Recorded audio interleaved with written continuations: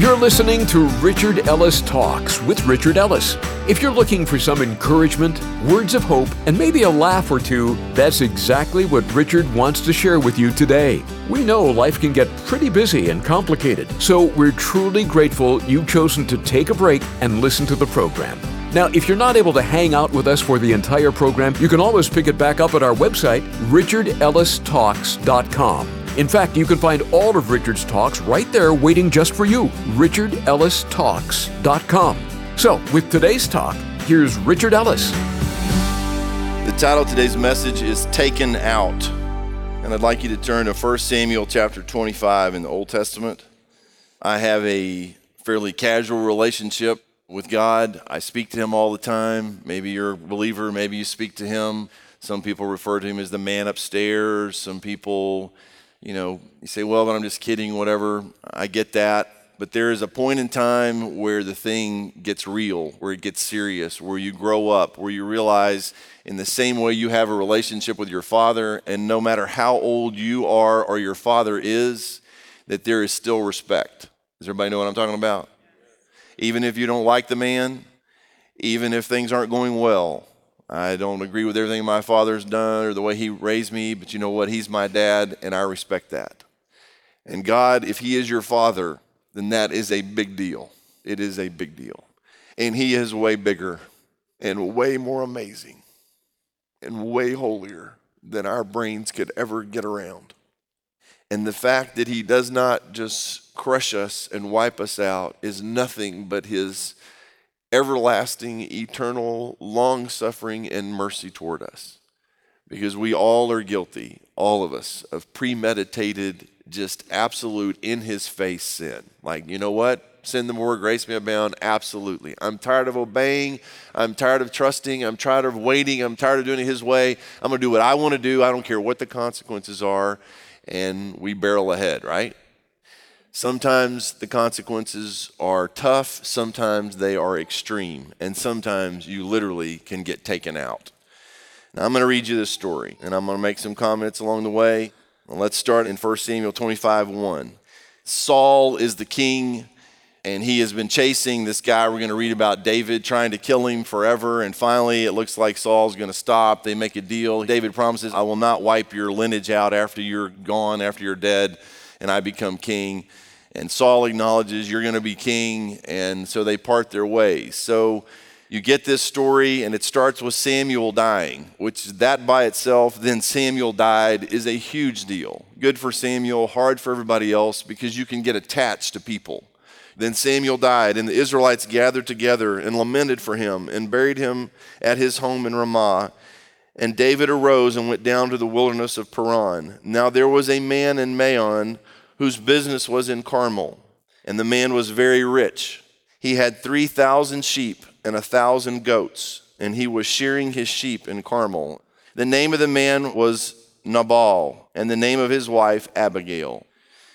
And she was a woman, and thank God for these women, and she was a woman of good understanding and beautiful appearance. But the man was harsh and evil in his doings. He was of the house of Caleb. When David heard in the wilderness that Nabal was shearing his sheep, David sent 10 young men, and David said to the young men, go up to Carmel, go to Nabal, and greet him in my name. Use my name. And thus you shall say to him who lives in prosperity. He's got everything. Peace be to you, peace to your house, and peace to all that you have. Now I have heard that you have shearers. Your shepherds were with us, and we did not hurt them, nor was there anything missing from them all the while they were in Carmel. So now he's telling these 10 guys, go remind Nabal that he was with us, whether he knew it or not. His shepherds were out there. Me, my 600 men, we're out there, and as long as we're around, nothing harmed those sheep or those shepherds. Ask your young men, and they will tell you. Therefore, let my young men find favor in your eyes, for we come on a feast day. Please give whatever comes to your hand to your servants and to your son David. So when David's young men came, they spoke to Nabal according to all these words in the name of David, and then they waited. They delivered the message in David's name, and they waited. Now look what happens. Then Nabal answered David's servants and said, "Who is David? And who is the son of Jesse? There are many servants nowadays who break away each from his master. Shall I then take my bread and my water and my meat that I have killed for my shearers and give it to men whom I do not know where they are from?" And look at how many times he used the word my. It is all about him. So David's young men turned on their heels, went back, and they came and told him all these words. Then David said to his men, when the word comes back, this guy's not going to step up. He's not going to help. Every man put your sword on, gird on his sword. So every man girded on his sword, and David also girded on his sword. And about 400 men went with David, and 200 stayed with the supplies.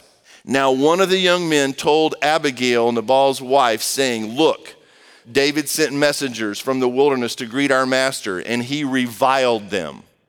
Now this servant knows we got a problem, because 10 showed up, but we know that there's 600 of them out there, and these are warriors. And if you make him mad, we got a problem. And there is no reason why Nabal should not have helped.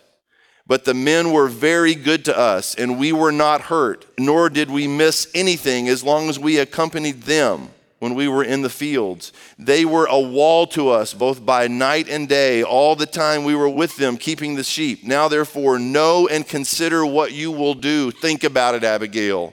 For harm is determined against our master and against all his household, for he is such a scoundrel that no one can speak to him.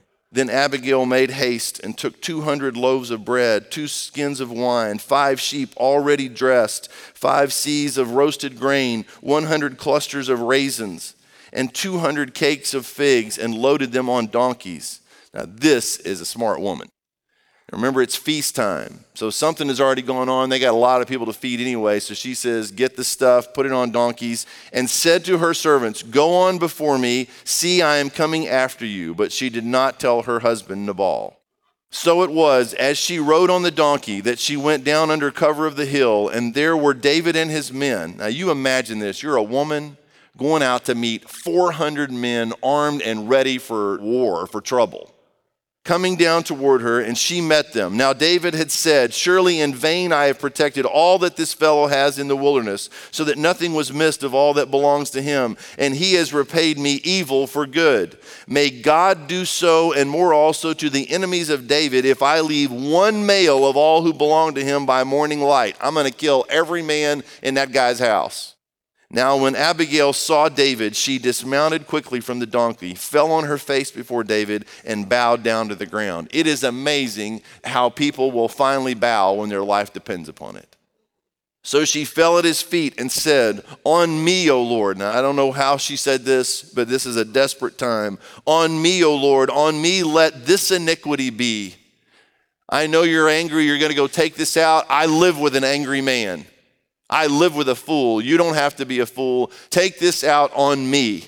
And please let your maidservant speak in your ears and hear the words of your maidservant. Please let not my Lord regard this scoundrel Nabal, for as his name is, so is he. Nabal is his name, and folly is with him." And by the way, his name means stupid, wicked, especially impious, fool, foolish man or woman, vile person. Who would name their kid that?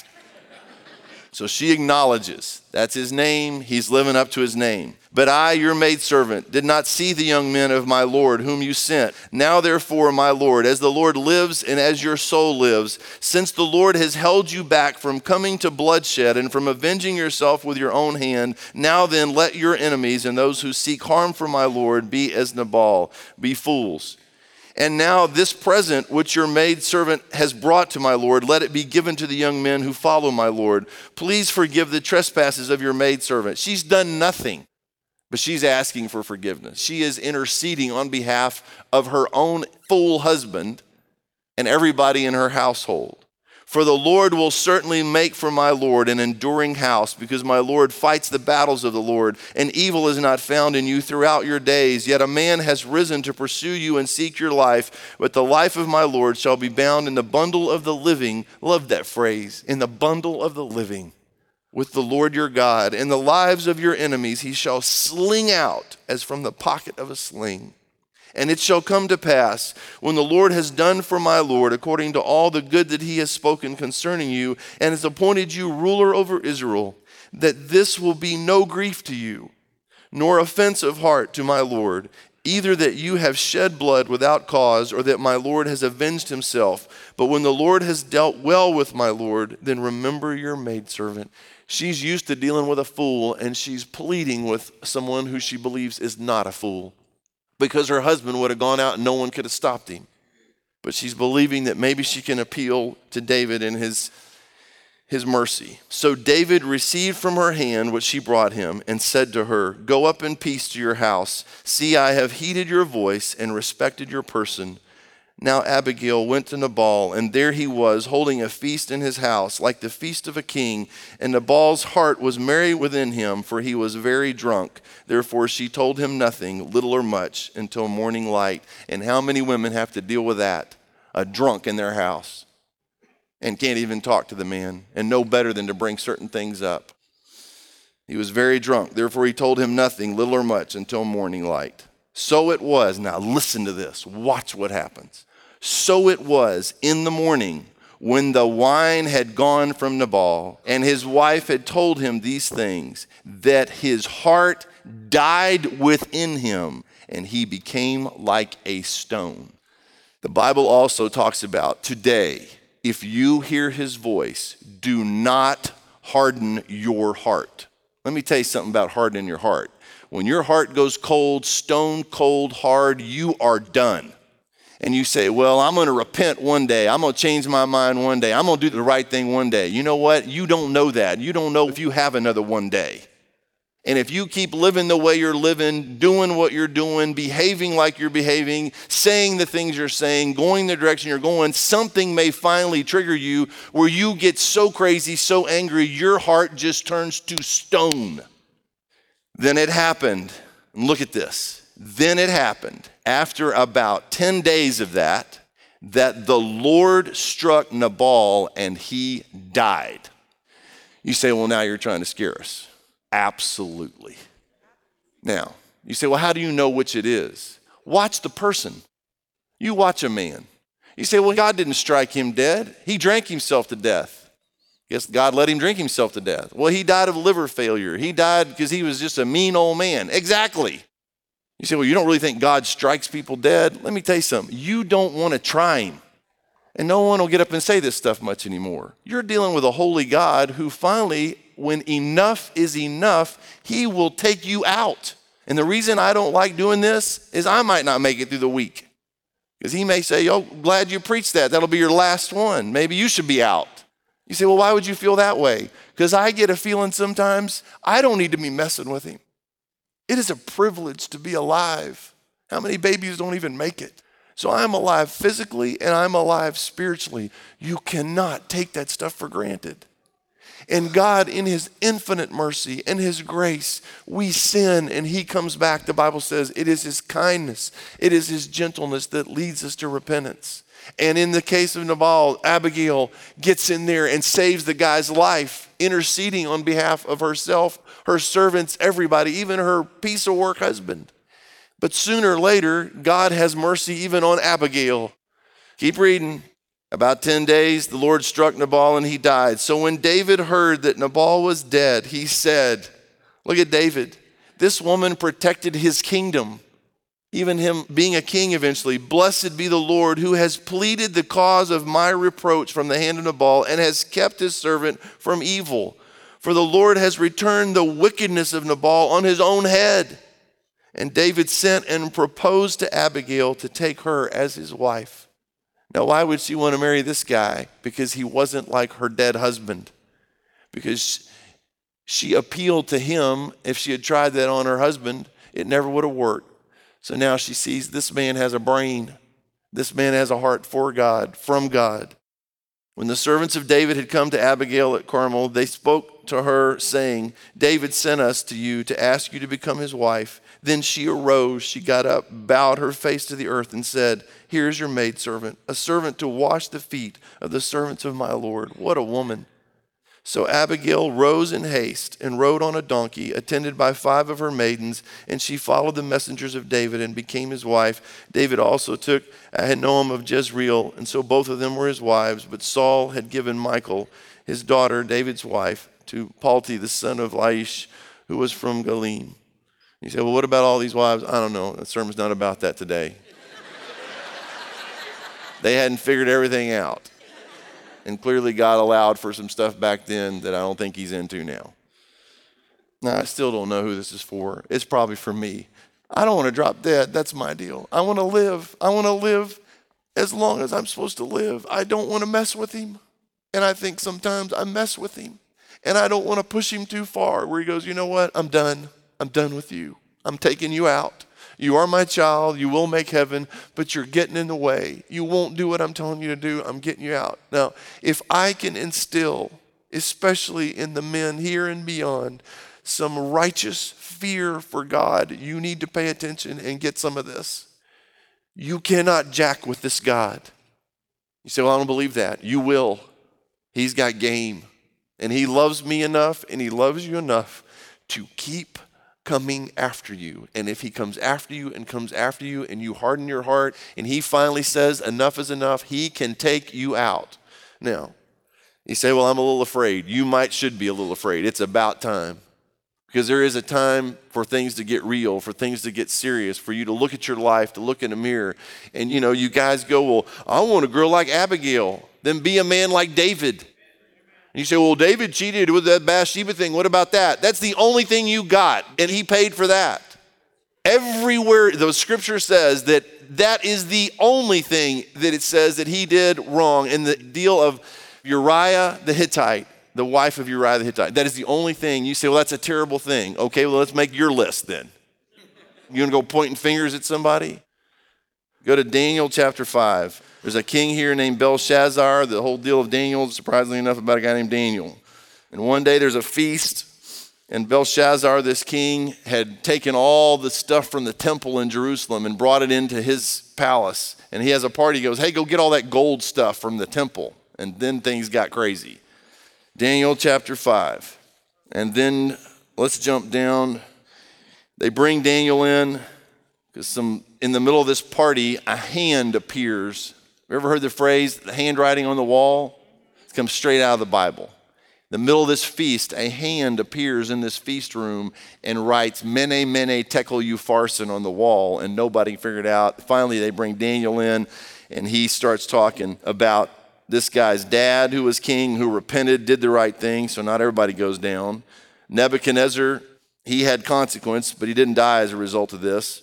Look in verse 22. But you, his son Belshazzar, have not humbled your heart, although you knew all this. You knew what happened to your dad. And you have lifted yourself up against the Lord of heaven. They have brought the vessels of his house before you, and you and your lords, your wives and your concubines, have drunk wine from them. And you have praised the gods of silver and gold, bronze and iron, wood and stone, which do not see or hear or know. And the God who holds your breath in his hand and owns all your ways, you have not glorified. Then the fingers of the hand were sent from him, and this writing was written. And this is the inscription that was written. Mene, Mene, Tekel, Upharsin. This is the interpretation of each word. Mene, God has numbered your kingdom and finished it. Tekel, you have been weighed in the balance and found wanting. Peres, your kingdom has been divided and given to the Medes and the Persians. Then Belshazzar gave the command, and they clothed Daniel with purple and put a chain of gold around his neck and made a proclamation concerning him that he should be the third ruler in the kingdom. And then look at verse 30. That very night, Belshazzar, king of the Chaldeans, was slain. Boom, he's dead that night. You say, well, but even if this happens, let's say God kills me, well, then I'm dead. Well, let's say you're dead and you're not a Christian. You know what? You're really in trouble now. You say, well, I don't believe that. It is amazing how much stuff you're going to believe once you're dead. All these people go, well, I don't believe anything in the Bible. I don't believe that about God. I don't believe all this Jesus stuff. In an instant, you're going to believe all of it, just like that. And then it's going to be way too late. This is not about you. It is not about your life. It is about him. You are bought with a price if you're a Christian. You are a slave. It is your job to obey. It is my job to wake up every day and say, yes, sir, no, sir. Whatever you want me to do, sir. My hands, my feet, everything I've got, I yield to you. You are Lord. You're the boss. We're going where you want to go, do what you want to do, say what you want to say, and that's what we're going to do today. And you say, well, I'm not interested in that kind of life. You will be. Because left to ourselves, we run completely out of gas on dead-end streets, hit walls, and then we go, oh, God, help me. What was I thinking? I'm trying to at least put some signs up along the path where if you're listening and you hear not my voice but his voice, then you respond to that and go, okay, I get it. Don't be a fool. Be wise enough to say, I hear it. I don't have to go through all that to figure out that it doesn't work. You say, but all my friends are partying and they're having fun and I'm going to take the next 20 years and do it my way and burn up 20 years. I could go on for hours about stories. I'm tired of your stories and I'm tired of you making up new stories. A kid I know this week went to some party, not even 20 yet. Goes to some party, they're passing around some kind of pills. Turns out the pills they were passing around had something else in them they didn't know about. And this guy, for a day and a half, barefoot, walking around Frisco, his feet did not even know where he was. The police finally picked him up, the bottom of his feet from being on asphalt, wandering the streets, blistered, took him into the hospital. I'm tired of these stories. Oh, we had a great time last night. Really? Really? Oh yeah, I did this girl and this happened and that happened. And some of it you don't even remember what happened. And that's supposed to make it even more fun. And then somebody walks up and says, hey, I think I got your baby, playa. I wasn't with you. Well, the little test says you were. DNA. Now I know I'm gonna run some of you off. Some of you turn your radios off going, I don't have to listen to this. You know, I don't care anymore. I'm too old to care.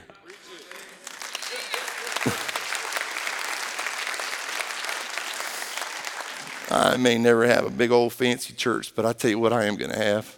I'm going to have me a little sit down with Jesus. And what I'm looking for from him is a little well done, good and faithful servant. So, if you want to read another one, go read it in Acts chapter 12. It's a New Testament. This guy named Herod. It's amazing how much stupid stuff happens around parties. Acts chapter 12, I'll read you this really quick. 21. So on a set day, Herod, arrayed in royal apparel, sat on his throne and gave an oration to them. And the people kept shouting, the voice of God and not of a man, the voice of God and not of a man. Then immediately an angel of the Lord struck him because he did not give glory to God. And he was eaten by worms and died. But the word of God grew and multiplied. You say, well, I've never seen that happen. Go ask Ananias and Sapphira about all this. You say, well, why didn't this happen more? I don't know, but I'm done messing with him, I hope. You say, well, I'm a sinner and I keep screwing up. You know what? Is your heart hard? That's when you ought to get scared. If you go down, you get back up. You say, Father, whatever you do, even if I'm a screw up and I keep screwing up, do not let my heart be hard. Keep my heart tender towards you. Give me a hunger and a thirst for righteousness, a desire to know you, to be known by you, to make you known, that even people that know that I'm an idiot or they see me go down, they see me get back up and keep moving. And that if I can't do it by myself, I'm going to surround myself with other men. If you're a woman, with other women, someone to help me. I'm going to make it to the finish line. Even if they got to carry me, I'm going to make it. Richard will be back in a moment to wrap up today's talk. But first, I want to share a couple of thoughts with you. Let's be honest. Real life isn't about living some highlight reel for others to see. Most people have deep hurts, questions, and struggles. Well, we get it, and we want to help you in any way we can. So let's keep this conversation going. You can give us a call anytime at 855-6-RICHARD or connect with us at our website, richardellistalks.com. You can even put in your prayer request right there on the prayer wall. Call us at 855-6-RICHARD or online at richardellistalks.com. And now let's get back to Richard with a final word on today's show. My mama used to tell me her dad was a pastor, and she used to say in their little church that there'd be some problems or whatever, and my grandfather would get up on a Sunday and he'd pray and he'd say, Father, either remove the person or the problem. And my grandpa got through. And my mama said there were weeks that men dropped dead and they buried them. And they were the problem. You say, well, I'm going to die of natural causes. You may die of supernatural causes. Thanks for tuning in today to Richard Ellis Talks. With the busy schedule everyone has these days, it means the world to us that you would take this time to listen. Let us know how it has touched your heart by calling us at 855-6-RICHARD. You can also connect with us at our website, richardellistalks.com. One last thing, Richard Ellis Talks is a daily program, but also has daily costs. And being a listener-supported program means we rely on the financial partnership of our listeners, which means you. Maybe you've given to this ministry before or have waited for the right time. Well, we believe that these talks with Richard are making a difference in your life. So this is how you can make a difference to ours. You can contribute by giving us a call at 855-6-RICHARD or at our website, richardellistalks.com. Thank you for your very generous gifts. It truly means so much to us. God bless, and thanks for listening to Richard Ellis Talks.